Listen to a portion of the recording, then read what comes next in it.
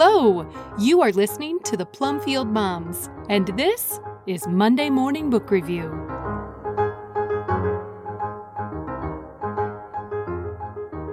A Tree for Peter, a Plumfield and Paideia book review, originally posted by Sarah Masaryk on September 24th, 2017.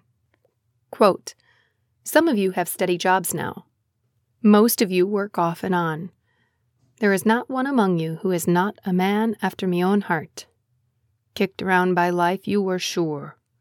Only I am the cop on the beat, and I know that there is not one among you who has asked for charity or gone around whining for a dime he didn't earn.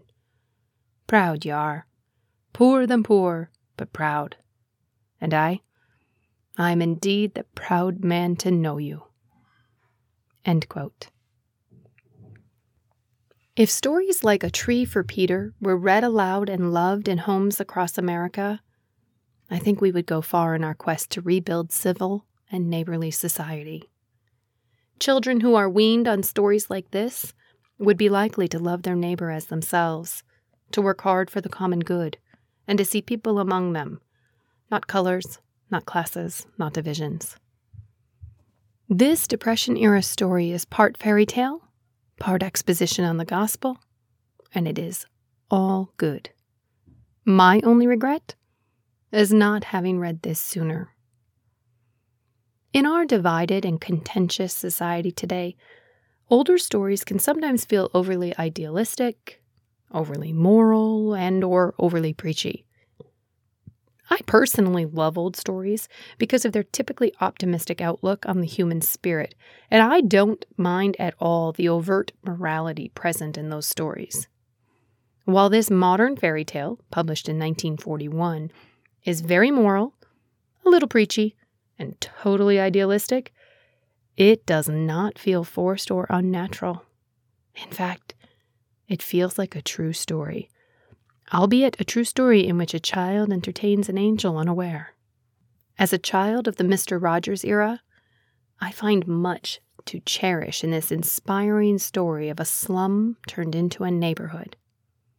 In fact, I half wonder if Mr. Rogers grew up reading A Tree for Peter while he was developing his orientation towards neighborliness.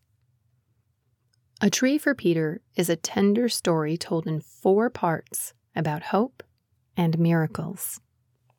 Quote, "Tommy was 6 years old when he first saw Shantytown. He had never before seen anything so sad and ugly. He saw it through a train window on a rainy afternoon. The rain ran like rivulets of tears off the half-blind old windows of the crooked houses and off their crooked old roofs that looked like shapeless hats." End quote. When Tommy notices a little boy standing in the rain looking back at him, the boys exchange smiles.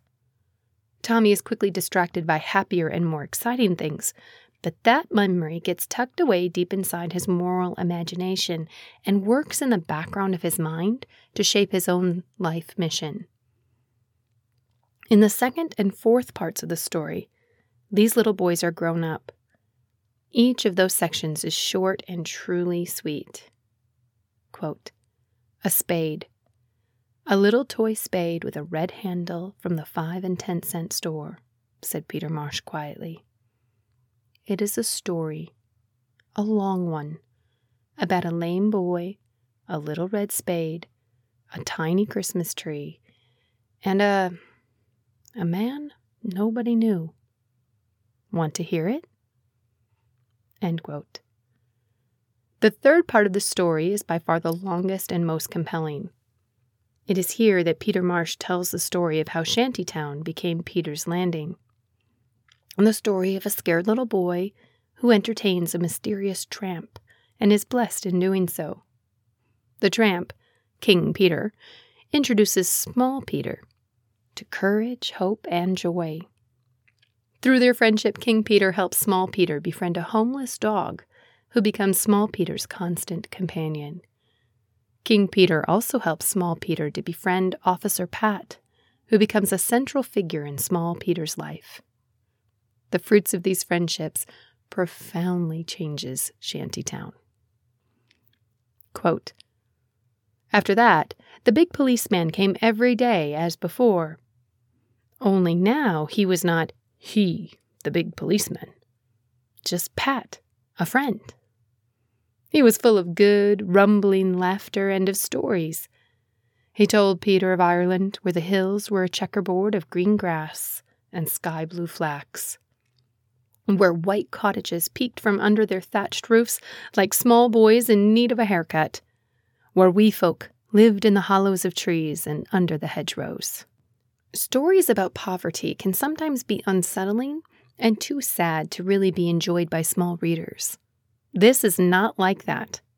The poverty is real, but Seredy shows great tact in not dwelling on the hardships nor the sadness.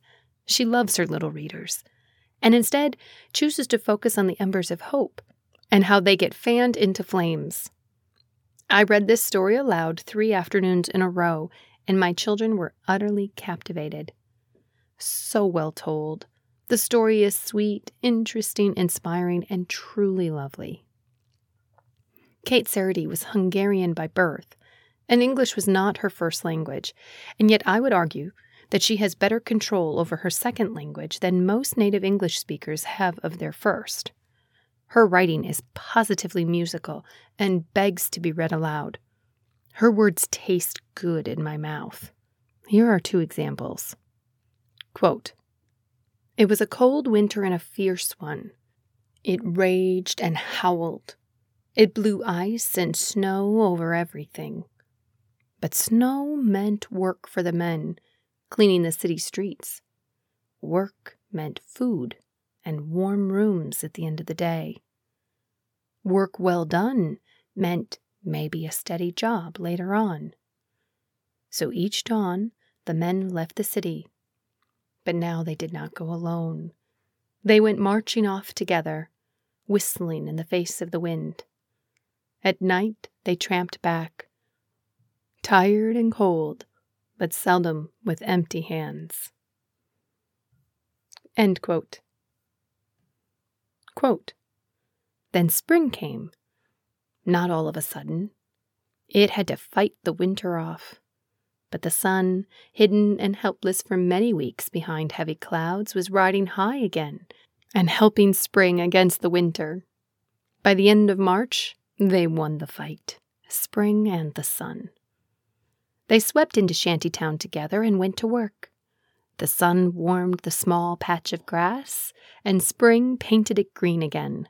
The sun danced around the little tree, and spring stuck tiny pale green candles of fresh growth on every bough. The sun tapped with shining fingers in the windows of the old houses. When they opened, spring marched in." End quote. In several places I have read that Kate Seredy always considered herself an illustrator more than an author. In fact, she is reported to have said that she thought of books as an excuse for making pictures. While I think her writing is exceptional, I also think it reflects that bias. She writes as though she's describing a picture, a carefully drawn picture in which the subject is in focus, and the setting exists to support the subject, and something of the Holy Spirit is animating it all with radiance. The pictures included in this review are used with permission from Purple House Press, who recently reprinted the book.